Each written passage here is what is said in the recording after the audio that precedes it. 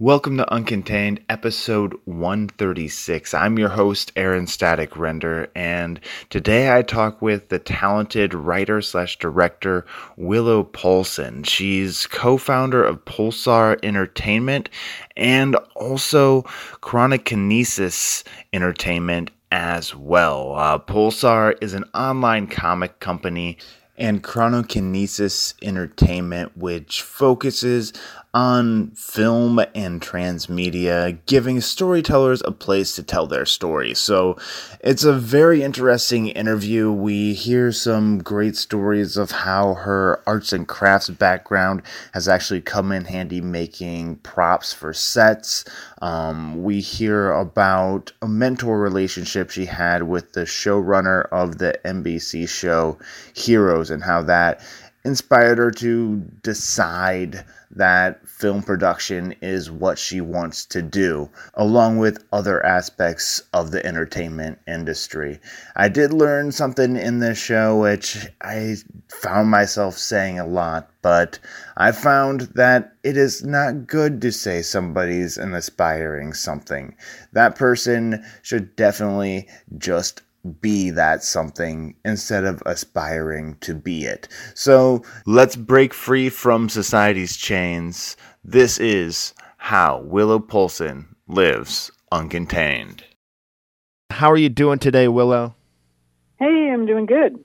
All right, great. Thank you for coming on the show. I know it's a little early in the morning right now, but sometimes you got to pry those eyes open in the morning, do what you like to do. Yep. Hey, I'm used to working all hours as necessary, and I have caffeine, so I'm good to go. All right, yes. Caffeine is like one of those creative juices. I almost think it's like almost replaced the absinthe from back in like the old days, but no green fairies. No. I guess I've never really drinking real absinthe, so I can't really compare the two. But you know, it's life fuel either way. Yeah, I think it's very different. I'm just gonna leave that right there. Yeah. It was a loose interpretation. I don't know, but anyway, enough about miscomparing beverages. You are a very busy lady. Like as I was telling you earlier, when I research people, there's like typically one rabbit hole I just have to go down to find out what I need about them. But you have multiple rabbit holes, the writing side, the producing side, some of the work that you've done, and it's like I start going down one rabbit hole and like, oh, I need to look at another aspect just so it's not a one-sided interview. So along with your production companies, which Pulsar and Chronokinesis, you are a writer as well. So which did you start out with, writing or production? Writing. I've been a professional writer for a number of years. I actually started out in magazines and editorial and over in that sector, and you know, along the way I've learned different skills, and my strength is really brevity. I've done a couple of novels. It was a struggle. That's the hardest thing I've ever written, actually, is novels. It's just not my strength. I do better with comic book scripts or, you know, because it's so crystallized and you can't waste a word, you know, and I feel like in novels I'm just sort of like rambling to ramble to fill space almost, and it's just not my favorite thing to do. Okay, yeah, so like how did you get into writing comic, or first, how long have you been writing comic books for? With Pulsar, a couple of years, actually, and that's an interesting story. I'm a co-founder of that company, but the guy, the CEO, Jeff, who started the whole thing, found me because I was one of the top finishers in a competition run by Stan Lee and MTV. They were looking for new comic book writing talent, and I was like, oh, I can do that. I can do anything because I'm me. And so I thought, well, let's see what happens. Yeah. So I looked at what a comic book script format looked like, and I thought, okay, well, this makes sense to me. And so there isn't really a thing that everyone must do. There's not a standard format like there is with, you know, screenplays. So I just kind of wrote what made sense and followed along what other good scripts were doing and submitted it. And by golly, it was in the top finishers. And even though that project didn't end up going anywhere, he found me through that and read my submission, which was online, and said, "Hey, I think you're great. I've contacted everybody from this competition, and do you want to start a digital comic book company?" I'm like, "Well, yeah." Because I've been trying to get my comics off the ground for some time, and the problem is with most comic book publishers is that you need to have an artist on board and submit as a team. And I was unable to really find an artist that was really, of the quality that I wanted, that would do the 5 pages required to submit to most of the major publishers. And I even had standing offers from places. "Hey, you ever find an artist? We'll look at anything you send us. I love your work." And that was the hurdle. Wow. But through Pulsar, he was able to match me up with a couple of different artists to do a couple different titles. And so then I was off and running. That helped the company. It produced original content, and here we are a couple of years later. We've been to Comic-Con a couple times. We got some stuff I can't talk about possibly happening for the company. So, very cool. The stuff you can't talk about is always the stuff you actually want to talk about, though. So that's kind of what sucks about non-disclosure agreements. It's like, I can't wait to talk about this, but I can't right now. But let me get this straight. Have you not written a comic before you submitted to this Stanley MTV competition?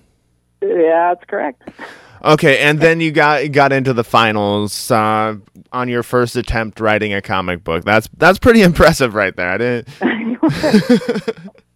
Well, I mean, it's story, right? I mean, it's all how you tell the story, what format the story is in. And this is actually something that I tell everybody that will sit down and listen to me for 5 minutes about this. But on panels, anywhere, this is what I say. It's like any story can be told in any number of ways. You can take Spider-Man. Okay, it could be a comic book. It can be a feature film. It could be a series. It could be an audio drama. It could be on television. It could be a web series. It could be anything you want it to be. The story itself is the nucleus from which all this other stuff can come. It's just how you tell that story in the different media. Okay. So really, for me, taking a story, figuring out, okay, a comic book has to be X number of pages. You need these beats. It's just like episodic television, except you can show more like what the person's thinking. There's not really, the restricted budget here. I mean, we can have people flying and doing all these things, and make it any way you want, as long as you're not impacting like copyrights and trademarks. Yeah, those are always tricky sometimes. Right. So, but because I was working they gave basically, here's the characters, here's the setting, here's what is going to happen in the future with this circumstance, and go. And that's actually something I do well, is work in other people's sandboxes. So It was like the perfect situation for me. And because I do write with brevity, as I mentioned, I was able to take the story, make it, the right page count, and then say, and in the future, this is what will happen to these characters. And that was, definitely what they were looking for. So, yay. Very cool. So what was I'm just curious. I know it didn't go anywhere, but what was the script or the comic book script that you wrote about that you submitted into the contest? It was in the story world that they had created. So it was called The Seekers. And it's been long enough now that I'm trying to remember what it was about. But it was something where there was an archaeological dig, and they discovered this mysterious artifact, and there were these other characters that were, from other worlds that were linked to this artifact. And you have the intrepid reporter character, trying to figure out, kind of a Lois Lane type, what does it mean? Who are these mysterious people who are going to come and basically probably attack me later? So okay. Yeah, it was it was fun. It was interesting. It would have been good to work on, but for whatever reason, MTV just ended up not going forward with the project. Okay, so they actually pulled the plug on the whole project. And then that's kind of how Pulsar was started up. Okay. Yeah, sort of. I mean, basically, the guy, it's not really connected to the contest directly. He just had discovered that the information for the people who had submitted and were the finalists, that was all online, and he was able to contact us all, and several of us from that competition have come on as founding members of Pulsar. Okay, very cool, very cool. So now you've got Pulsar, you've got your comics. I saw something about, is there like a witchcraft book that you wrote about actually crafts? Oh, yeah. I've got The Crafty Witch or something like that. Yeah, exactly. I thought that was kind of a clever title, and there's like different kind of, I don't know. It seems like there's different themes, like one's like a paganism one. Is that correct too, or? Yeah, I was submitted to, well, yeah, it's been long enough now. It's like, oh my God, back into the history of my life. Sorry about probing. Yeah, that's fine. I'm just like, oh, brain work. What are you doing? So, I don't know, 20 years ago, just about, it was, my son was like really little when I did all this. But it was Citadel Press, was looking for content. And I figured that there's no books like that at the time. I was very much into crafts. I was coming off of a publishing company for magazines that did crafts, that did popular woodworking and Needlepoint Plus and these, consumer magazines. And so I've always been all about crafts. I'm like a super ultra craftswoman. I'm standing in the middle of my crafts room right now as I'm talking to you. And I got a sewing machine here. And I was like, that's two things that I'm very interested in and that are important parts of my life, which is witches, and then also crafts. I thought, there's no book really. There's one book by Dorothy Morrison at the time that was had some like quilting designs, I think it was. But there was a book like that. And I was like, I see a hole in the market, and so I submitted my stuff. They loved it. And I ended up writing 5 books for Citadel, which is distributed by Penguin Putnam. And they're all, I think, out of print at this point. It's been so long. But, I did pretty well. So. Okay, yeah, I thought I saw something. Maybe it was just an Audible book about it or something like that. I saw it online, like Amazon, I think, might have it, but I'm not sure. At least that's what it looked like. If it is, you might be able to get yourself a copy of it if you want to do some witchy arts and crafts. These all show up on Amazon, but like weirdly with like, strange high prices, like $300 used or something. And there's some weird metric for that, and I can't remember what that is, but yeah, they're around. I mean, honestly, I would go to bookfinder.com. You'll get a used copy. If you want to mail it to me, I'll sign it. Fair enough. All right, cool. So now, do any of these arts and crafts that that you have in the book or that you've done over the years play a role in either your work at Pulsar or Chronokinesis? That's an interesting question. No one's asked me that before.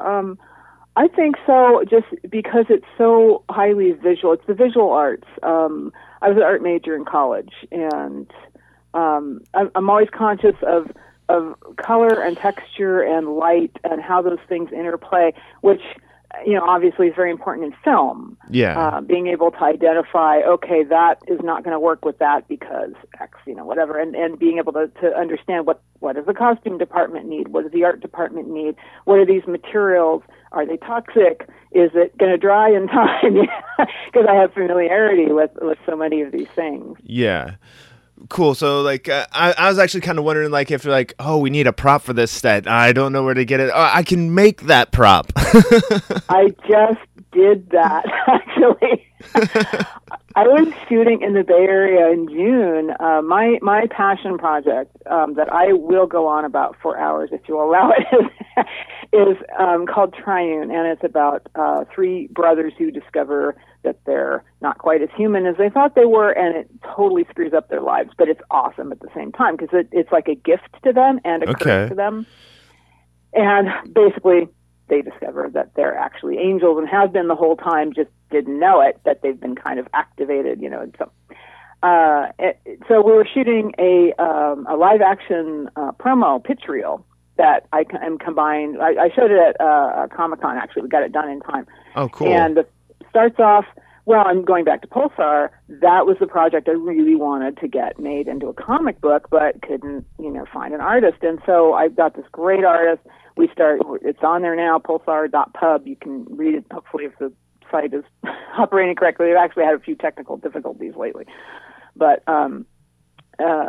we've been able to take that and then make it into a motion comic for Kidpire TV network.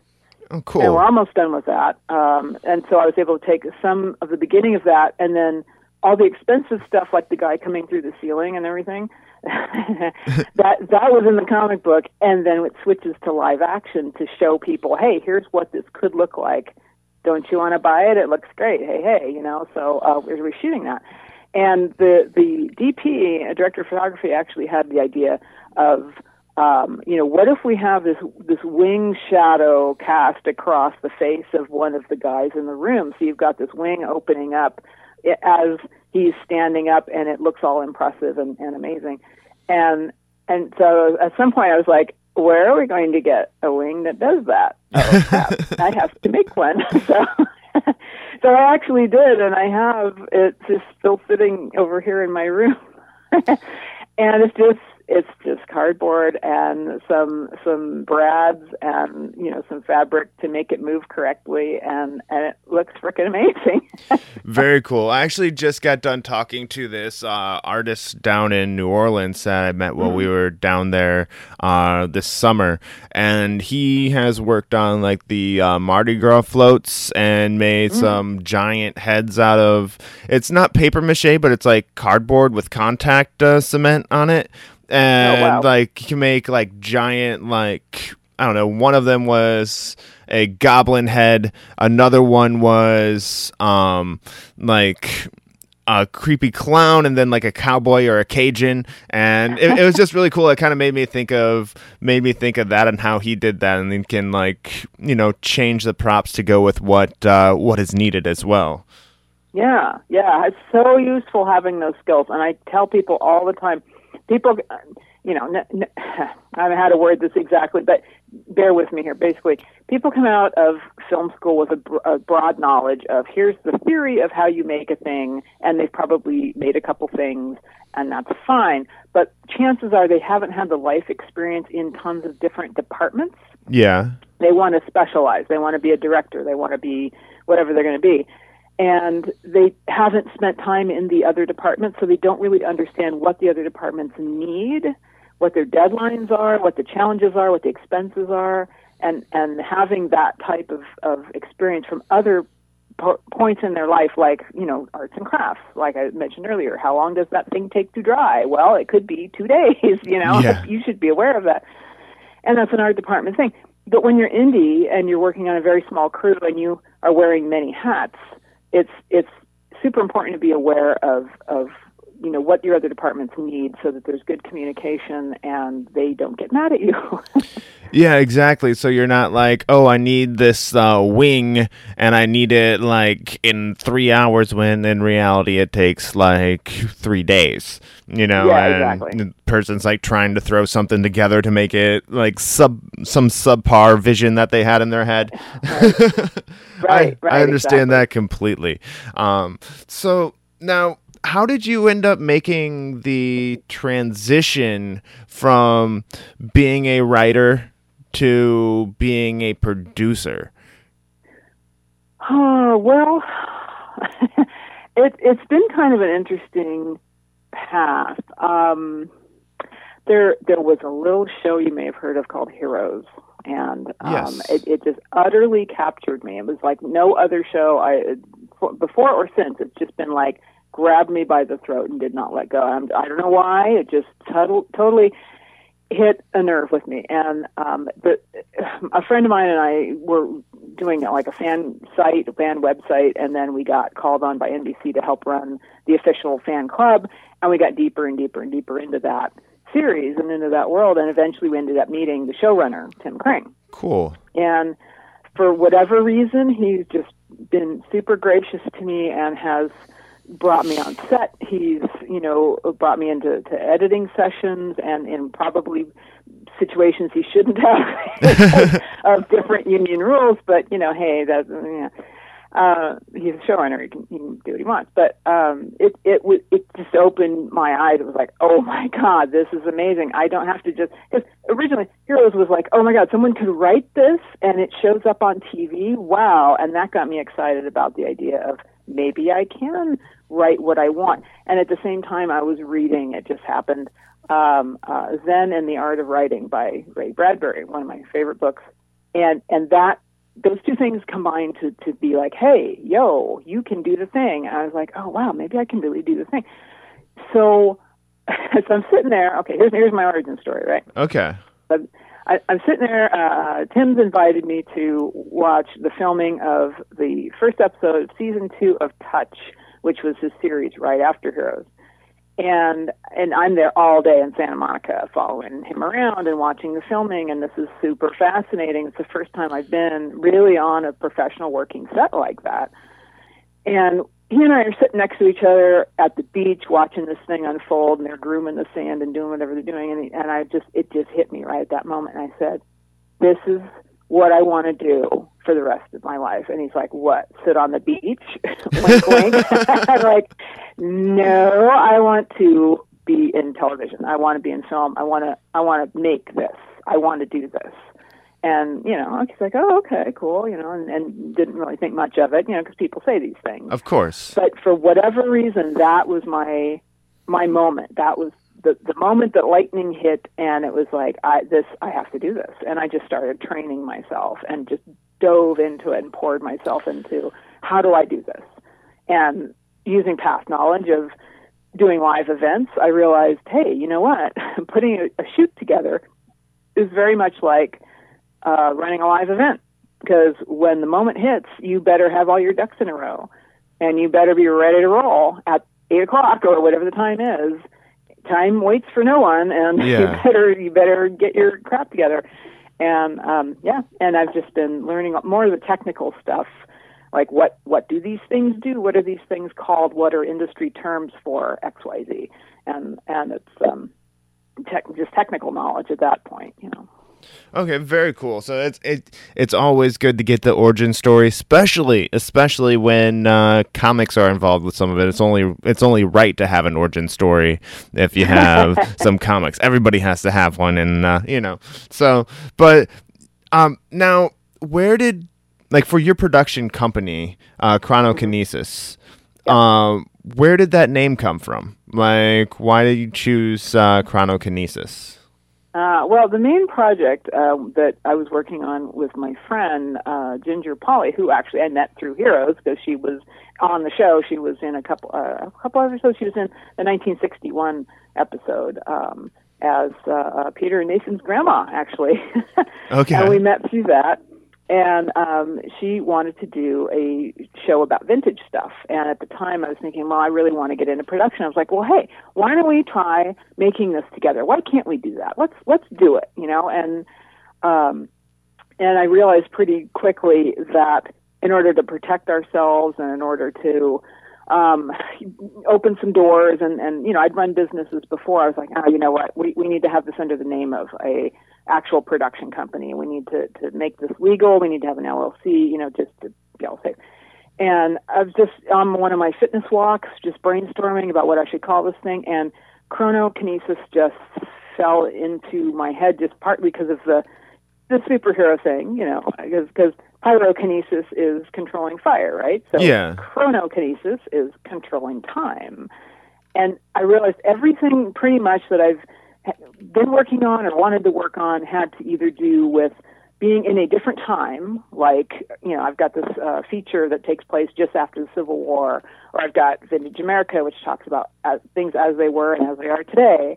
And, and then some time stuff and supernatural stuff, and sometimes both. And I thought, that's just kind of a neat name. I don't think anyone has it, and they didn't. So, so I know you have the time period piece, or like the as you mentioned, Vintage America, which seems like a show that you could find on either the History Channel or PBS or something, like running right after Antiques Roadshow or something like that, which, I don't know, I watched, what was episode 1, and it was really kind of cool, like hearing about some of the things. There was like a clothing company that had clothes made in America, some makeup company, some old doctor's house that was built out in what was considered the sticks back in the day, and it was informative and entertaining. Are most of your shows going to be set in different time periods? Are some more of your productions going to be related to the name Chronokinesis? I'm not necessarily limiting what is going to come of things because of the name of the company. So I'm looking at what makes sense in different markets and what my opportunities are. Like if I have a great opportunity with something that would show up on Animal Planet or something, I'm going to run with it. So yeah, I mean, those things interest me the most, both historical stuff and sci-fi, fantasy, urban fantasy, supernatural type stuff. But yeah, I mean, it's whatever needs doing. Okay, right on. So I'm glad to hear it's not necessarily limiting, but, and it's cool that it's named after, like, your main kind of sort of interest in film, though, as well. Now, yeah. I mean, I always like the vintage stuff. I mean, the website's got a vintage feel to it. Eventually, when we have offices, we're going to do kind of a time travel mashup, and mid-century furniture and old-fashioned typewriters, and have fun with that whole theme. Yeah, the website kind of has like a old paper look to it in some parts. Like the aged paper. Yeah. Well, and the Chrono logo is like a copper patina, and the fonts are very vintage fonts. All right, very cool. So, speaking of time, what is next for you? What's in the future that you can talk about? We already established that there's some things with NDAs that you can't mention right now. But what can you talk about that's coming up here in the near future? Right. So I've got the motion comic for Triune, which is just about done. I've just last night sent off some correction notes to the animator. My husband is actually my sound guy and does all my scoring, does all my sound design, and he's just so good at it. I'm so fortunate to have him on the team. And he's just been reworking the score and some of the sound effects last night, did a couple of more corrections. So that's just about ready to run. And then I've got upcoming this is a fun project. Okay, I really like this. A mutual friend introduced me to a gal who is, I don't know if you're familiar with Mystery Science Theater 3000 and all. Yeah, they actually rebooted it. Yeah, they did, yeah. And in the old series, though, one of their most popular episodes was Manos, The Hands of Fate. Now, have you heard of this movie? I have, yes. Okay, awesome. Basically, for those who haven't, it's probably the worst movie ever made. It was, it's so awful that it's got this huge cult following because it's just so bad. It's far worse than Plan 9 from Outer Space. It's like, anyway. So, but the thing is, I met the gal who played Debbie, the little girl in the film. And we just totally hit it off. And right now she's kind of got this second career renaissance going on for herself where it's now Manos and Debbie everything. And I was like, well, hey, it hasn't been ever a comic book. Would you be interested in allowing us to license your image and, some of the Manos stuff? And she's like, yeah, this sounds fan-freaking-tastic. Let's do it.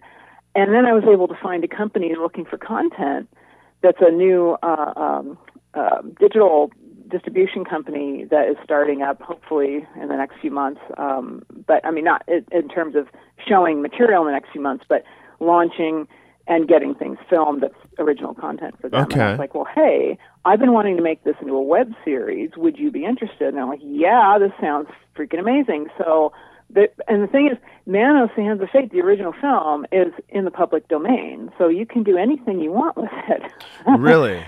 Yeah, so we're doing like a kind of a gritty reboot, sort of, not.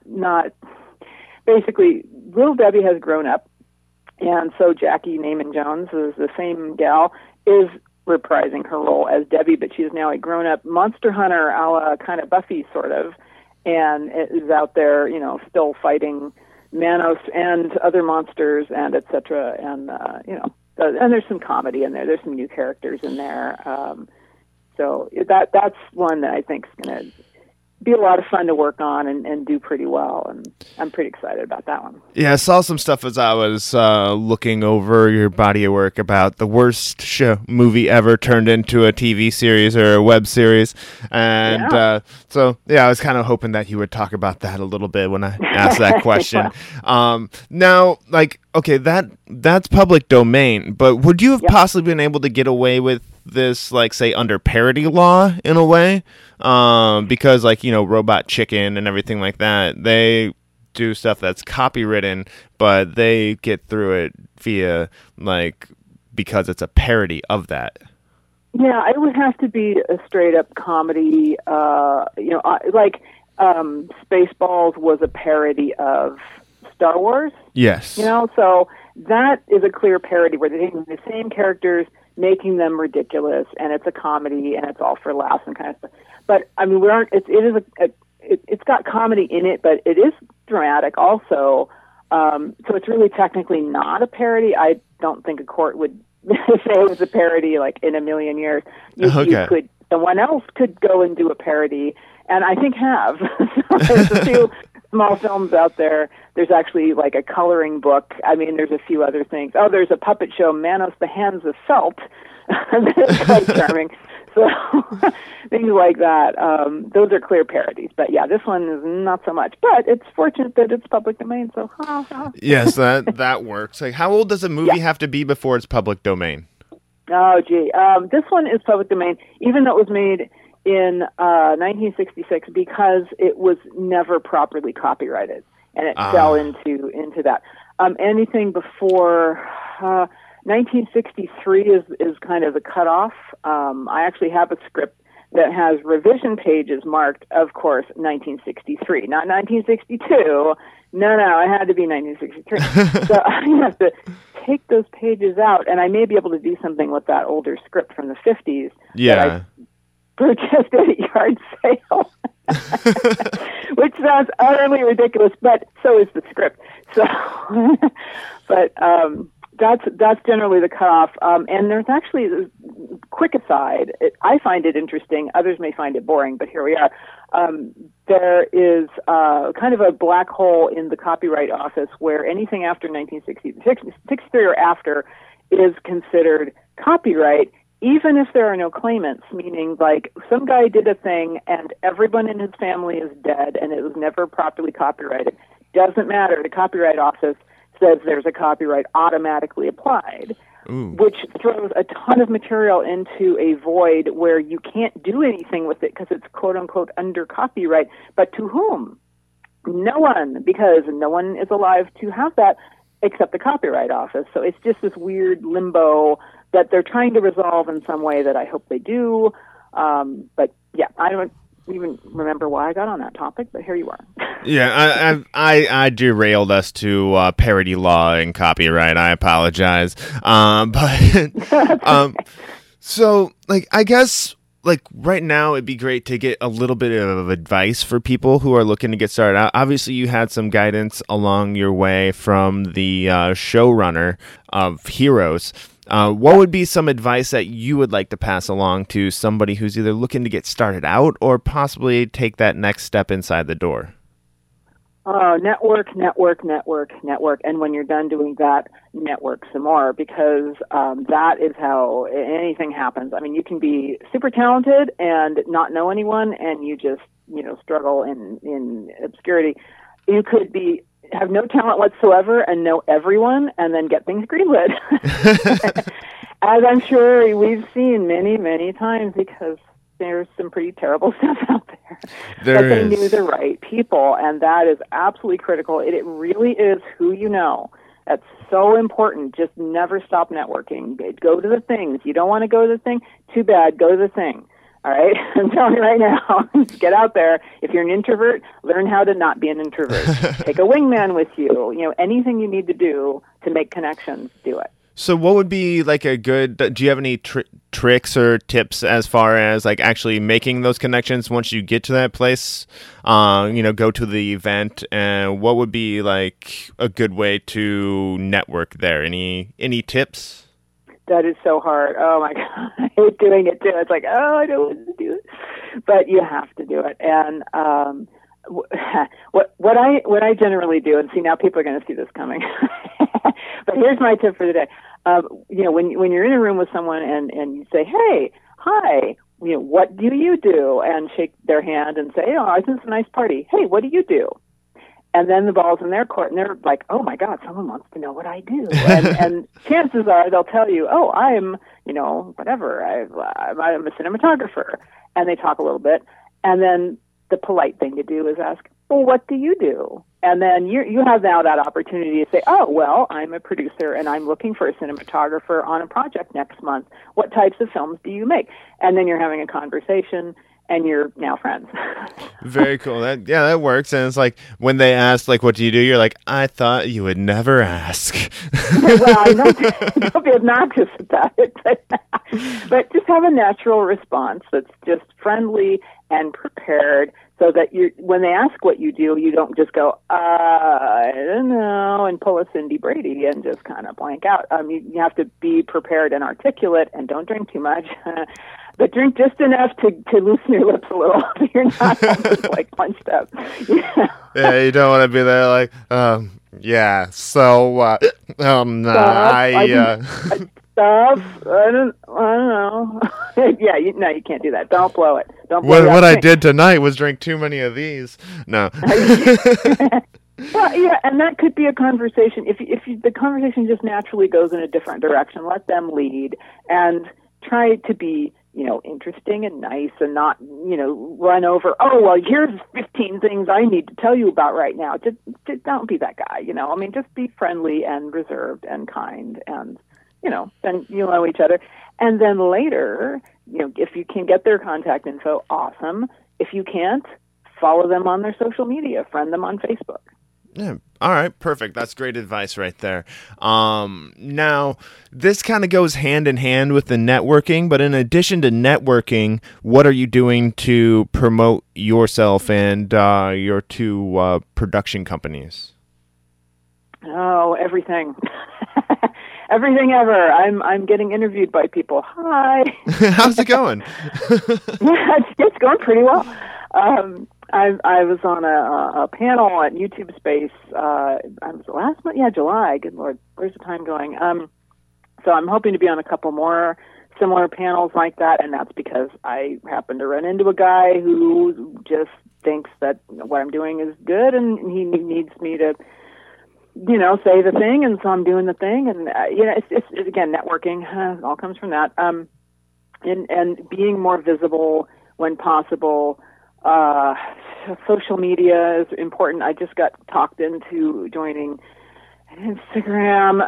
It's kind of exhausting, really. Really all I'm doing right now is, in terms of social media, is Facebook and a little bit of Instagram and occasionally Twitter when I have to, but I kind of think Twitter is kind of a cesspool, but Yeah, I kind of cheat with Twitter. Like I take my Instagram posts and have it post it to Twitter as well. So you get a little action on Twitter. I'm still not the best at the whole tweeting thing.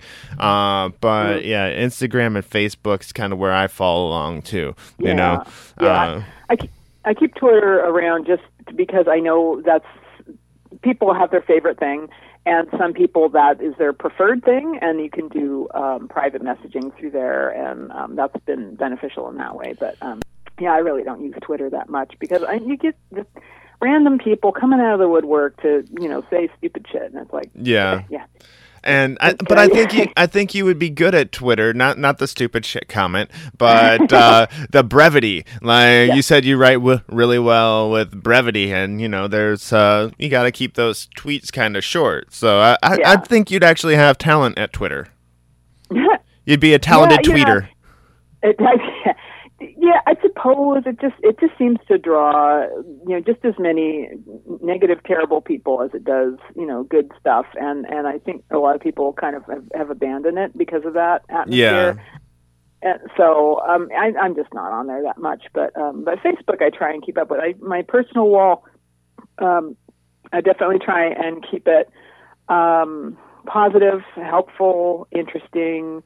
I post funny things. It's pretty curated. I mean, I used to use it in the way that normal average people use it, and I was just discovering that it's just kind of not a good idea to go on a depression rant on your Facebook wall, even to friends, because when you start friending people that are also producers and things like that, they kind of really don't want to hear about your personal issues, and that can actually lose your work. Yeah. So, that has not happened to me, but honestly, I have had friends on there who are just not real careful about what they're saying, as if they're typing into a void and other people are not reading what they're saying. Well, hundreds of people are reading what they're saying, and it's like, dude, you might not want to say that. That's not real good. Which is tough because, creative people, depression is a thing for creative people. Quite often, we feel very deeply. And that includes the highs and includes the lows. And I'm not saying anything about, any kind of diagnoses or anything. It's just, it tends to be that way for highly creative people. And we want to express, we want to feel like, we're not just screaming into a void. But unfortunately on social media, lots more people see that stuff than you really should. Like you don't want to stand in a room of 1,000 people on a table and go, "Hey everyone, I'm currently really depressed." It's like you just kind of shouldn't do that. Yeah, that'd be the opposite of what you actually wanted to do if you were depressed. So, and it feels really safe on social media to do that, but it's just not the swiftest move. So I've had to kind of back way off on personal things like that, personal sharing, oversharing, TMI. Yeah, and then nowadays, like posts that people have put up, like when they were like 16 or something like that, or like back like 10 years ago, are coming back to haunt them, and you're seeing that in Hollywood as well. So the lesson should be just be careful what you post. Yeah, exactly. Something that seems funny and clever, if it can be taken as a not bad, I wouldn't do it unless you're, a professional comedian or something who is known for that sort of thing. Yeah. Just like in school, it becomes part of your permanent record, and think about what is going to be there for posterity in 50 years. Exactly. So, all right, and let's move on here to a more uplifting part here. Then, be careful what you type; people will read it forever. What is forever, ever? I know, right? The echo continues on. What would be? What would be a highlight or two that you would care to share? I'm sure you have plenty of them, so I'm not asking for the highlight of your career, but what would be a highlight or two that you care to share with the Uncontained audience? Well, I mean, that moment on the beach with Tim was just kablam. That was it was one of the best days of my life, I swear to God.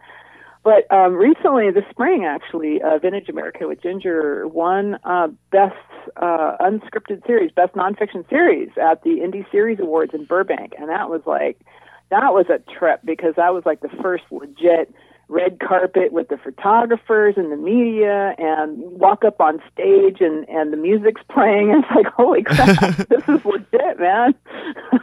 Did you get to do an acceptance speech? Yes, I was terrified. I hadn't prepared anything, because I'm like, oh my God, we're never going to win this. I'm like, holy shit. Yeah, and Ginger was crying. It was great. I was like, I for a moment forgot the name of my director. I'm just like, wow, all the things in my brain. It's amazing, like, with that pressure on you up there, like, everybody's like, oh, I'm sure I'm forgetting people, but yeah, you like a switch goes on or off one direction or another. It's like, all I can think about, oh my God, I won, and can't think about anything else. Yeah, I mean, don't trip walking up the stairs. Okay, we've gotten to there. Now, get to the podium. Okay, we got there.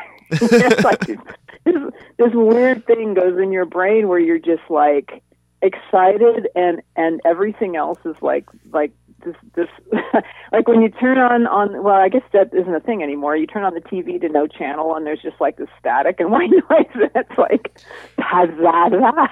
yeah, I remember that though. Yes, I was around for the static channels on television. Okay, all right. So that analogy is not lost on me, but it's just like or like a dead radio station. Right. So half my brain's a dead radio station, and the other half is like, I have to say something intelligent now. And we never thought we'd win, and just sort of wandering up there in a daze, going, "Wow, what's happened?" Yeah, that can definitely take you by surprise. Not saying that I've won any major awards or anything, but I'm thinking if one day I won a podcasting award, I'd probably be in the same position. So, now, when people read your comics or watch one of your shows that you produce, is there a certain feeling you want them to take away, or something that you want them to remember about your work? Okay, it's a good question. One thing that's really important to me, and that sort of has driven a little bit of this for me, is bringing kind of more positive stuff back to the. Sounds all grandiose. Bringing positive things back to the world. But when you look at what so much television is so dark and so grim and gritty, and we have, Superman snapping a guy's neck, and it's just like, okay, this is just wrong. Something has gone terribly wrong. Yeah. And I feel like part of what I need to do here is bring back hope and bring back the themes of heroes. And that's part of what grabbed me was anybody can be a hero. Even if you don't think you can be, or even if you started, going to a bad place, you can redeem yourself. You can, there's always hope. There's always things you can do to help other people, to make the world better, to help the planet, that kind of stuff, without being saccharine about it. Yeah. The journey of the brothers in Triune, they're angels. Okay, great. But it's not a religious story. It's not about, any of that. It's about them as people, as human beings first, who have discovered this is in them. And what do they do with that? Because they've been given no instructions. They have no help. They're just like bumbling around going, okay, so this is a thing, I guess. Apparently, oh my God, now I'm about to lose my job because I suddenly can't do that or X or whatever. I'm getting called out to save people from a burning building and I should be in a business meeting. It's like that kind of stuff. It screws with them. So that is there. I mean, it's a people journey, really, right? It's relatable in that way. It's like we're not all have superpowers, but when life takes a hard left, what do you do with that? How do you cope with that? How do you come out of that being a better person? Because we all have those hard lefts, right? Yes. So, and that's everything I do, and Vintage America is the same in that it's uplifting, it's fun, it's entertaining, it's charming, it's cheerful, it's not saccharine, but it is definitely positive. And that's what I want to do with all of this, is give the world more positive things to look at. Because entertainment in the media is extremely powerful. I mean, it can be used for propaganda. It can be used to give people hope. It can save a life. Someone watches or hears or reads the right thing at the right time, it touches them in such a way that they'll go, wait a minute, maybe I can do this thing. Maybe I have a higher purpose. Maybe I can reach out and get help. Maybe that's the right thing to do, or maybe this other thing is the wrong thing to do. And I feel like that's why we're all here, is to help each other, not to knock each other down, not to, create more darkness. We don't need to feed that, So that's where I'm coming from with everything I do. All right, perfect. Is there that's a really good thing to take away, a little positivity and stuff like that. And yeah, I agree. The world needs a little bit more of that, especially with what's been going on. Is is there any certain or specific way or element that you put into your films that helps you get that across? There isn't a specific thing. Every story has its own way of getting that across. Even in horror stories, I don't like to do them. I've done a couple of shorts on commission for a guy. It's not my favorite thing to do, but there's a morality tale in there. You can see that the villain is doing the wrong thing. It's horrible, it's awful, it's, involves murder or whatever it is, but the message is not, and isn't this great? Yeah. Definitely, hey guys, maybe don't do this terrible thing. Because it's kind of terrible, it's important. Like, my husband and I have recently been binging Once Upon a Time. I didn't see it during its first run, but we started watching this. And it's really interesting. Usually I strongly dislike villains because they're such a trope. I really, really hated Sylar in Heroes because he was so two-dimensional. And then they kind of tried to give him a backstory that was only sort of successful, and I'm just not a fan. But in Once Upon a Time, one of my favorite characters is Rumpelstiltskin, actually. Really? Because he's just so interesting. And the more you learn about him, the more layers he has and the reasons for doing what he does. Even though he's a villain, it's like, okay, I see in a twisted way why that happened or why he's doing that or what his motivation is there. Okay, that's interesting. Very interesting. I've heard a few people who are known for playing villains. One of the things that they look for in the role is that the villain, for some reason or some way, can be justified, at least in his own mind, for what they're doing. Yeah. In their own mind, it makes sense. They're getting justice and doing good on some level to make them not feel like a bad person, even though their plan is completely twisted and evil. Right, like Magneto's a good example of that, right? Doing all the wrong things for what he perceives as the right reason. And that, actually, in storytelling, is what makes a really good villain, is somebody doing terrible things, but they think, well, I have to do this because it's, whatever, because to avenge the death of my love, or because these people are terrible and wronged me, and so I need to, replace these terrible people with my people. And see, isn't that better now? And it's that kind of twisted thinking. They think they're completely justified, and obviously, they're the villain in the story, so clearly they're not doing something right. But it's that complexity that a lot of people don't grasp when they're writing a story. And it just comes across as just, and then you have to have a villain. Okay, this lady, sure, yeah, she's a villain now. It's like, well, why? Why is she just bad? Well, no, why is she bad? And they don't think through. People are complex creatures. They have motivations, loves, losses. You have to flesh out that stuff. Yeah, you even see that development or that depth in a lot of anti-heroes, too. Say, take a look at, I'll go with the classic one, and then, like Scarface, for example. He's kind of plays the anti-hero, but he gets in over his head in the end, obviously. And then you have the Punisher, sticking with the comic theme, where what he's doing isn't necessarily right, but his family was all murdered by this government organization, and he's going after them, and at all costs. So, there's that depth. I would consider Batman an anti-hero, honestly, because he's a vigilante, just like Punisher is. Very true. Right? He's taking the law into his own hands and does all this stuff because he has money, and he's judge, jury, and not executioner so much, but it's or Mad Max, the same kind of thing, where he's just kind of going along, and he's had a bunch of terrible stuff happen. He doesn't always make the right choices. He's selfish, but is prone to helping somebody else. Like, okay, yeah, I'll help you. All right, all right. Especially if it's to his advantage, But he still does the right thing.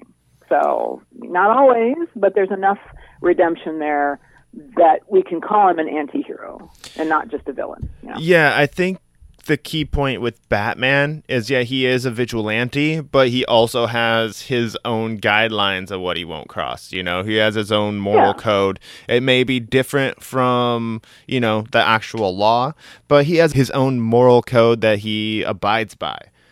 Sure. So. Sure. I mean, to have no morals whatsoever, I mean, that definitely throws someone over into the not random, but generic villain bin more than the anti-hero bin. Because, I mean, the moral code, like, Mad Max probably isn't going to just, like, walk over and, like, shoot a child in the head or something terrible like that. I mean, there is some code there. Definitely. It's something that makes him better than the villain that they're against. Right. Batman has a Joker which has absolutely no grasp of reality, just completely crazy out there. And, so you have that. But, now that we've dissected comic books and the villain hierarchy. It's about story, though. I mean, and it all comes down to story. I mean, that's when you don't have a firm grasp of storytelling, story structure, and I don't mean formula, save the cat type stuff. I mean, how do you tell this to people? What are you trying to communicate? Are you just kind of like, having a fun time and going, I'm going to talk about my cat for 10 minutes. Well, okay, that's fine, but it's not really a story. I mean, there's not a challenge. My husband and I were just talking about this at breakfast. Basically, pretty much most stories, I don't want to say all stories, I don't like absolute, are, person X discovers X, blank, and must something, but something. And that's pretty much every movie ever made, right? Yes, You've got a person, they make a discovery, which is the catalyst for their journey, and then they have to do something about it, but something stands in their way. And it doesn't have to be a straight-up villain. It can be a mountain. It can be that they have cancer. It can be some challenge. Yeah, right? The conflict. The conflict between them and themselves, or them and a disease, them and a mountain, them and someone with a laser ray gun that's pointed at their, loved ones or something. I mean, but that's the four things that need to be in a story. Is your main character has, who are they? Well, they discover something. There's your catalyst. They have to do something about that, or you have no story and they're sitting in their couch and you don't care. And then something gets in their way, or else it's just not a very interesting story. They just go from point A to point B. Okay, problem solved. Goodbye. It's like, no. What, what's the challenge to solving that? The only exception to that rule I can think of is the only show that was successful without any real conflict or necessarily, it was Jerry Seinfeld's show. There were small conflicts. It was typically the show about nothing they billed it as, but of course there were small conflicts in there. Overall, what was the challenge of the show? Well, I mean, the overall show. I mean, comedies, it doesn't really fall in that as much because you're getting so much more out of the comedic value. But even then, even every episode, Jerry wants to, go on a date with this woman, but she sees him in his car and thinks that he's picking his nose when he actually isn't. And there's your challenge. There's your characters. There's your catalyst. There you go. It's a show about nothing, but by golly, there you are. Yes, exactly. George having to overcome shrinkage. Okay, yeah. It does have that plot, but it's overall known as a show about nothing, even though it has something going on. Right. But, all right, I do have one final question for you, Willow. Sure. I do really appreciate you coming on the show, taking time out of your Sunday morning and talking with me today. Before we get to that final question, though, where can people find you online? What's your corner of the internet?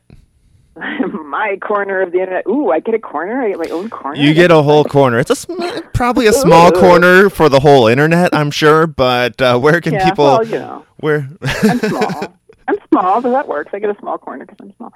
I'm on Facebook quite a lot. Instagram less, but I'm kind of going on there, and I post different things on my Instagram generally than I do on my Facebook. So that's kind of fun.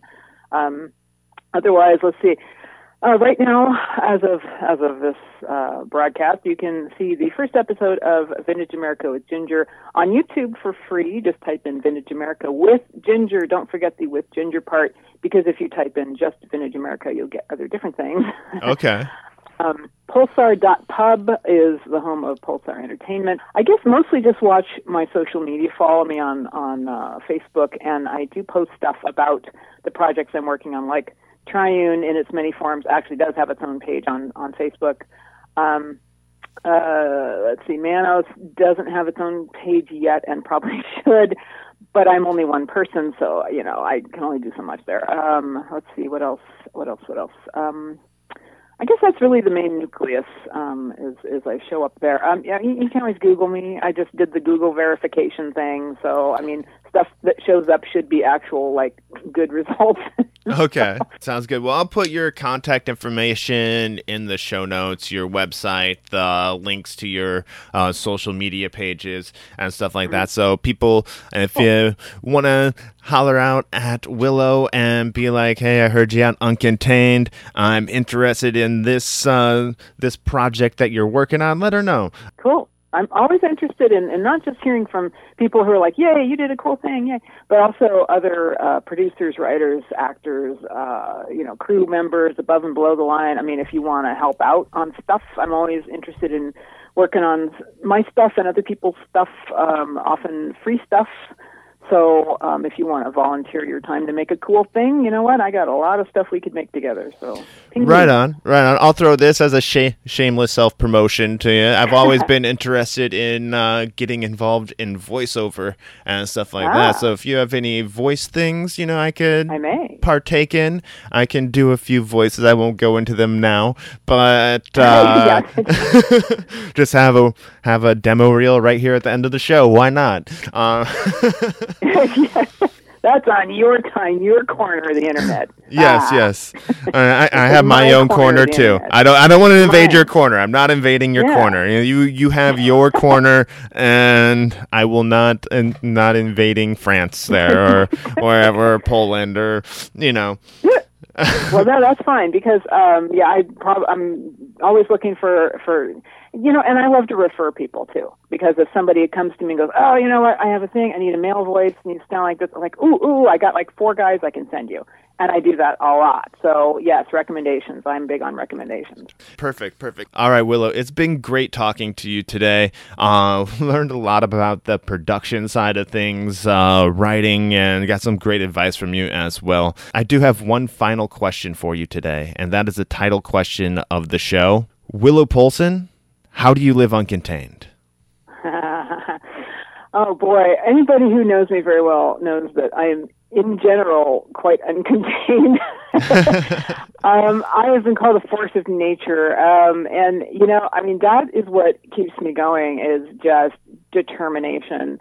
And a lot of people succeed in this business just by not giving up. People that give up, then you're out of the game. You can't go any farther. But if you just don't give up, things seem to come your way, and you'll meet a new person, and you'll make a new connection. You'll learn something you didn't know 10 minutes previous, and you can use that. And that is so important. Don't give up. The people that succeed don't give up. They have that goal. They never lose sight of the goal. They make it their life's work. This is not a hobby. This is not something I do in my spare time. This is my day job. I am not an aspiring anything.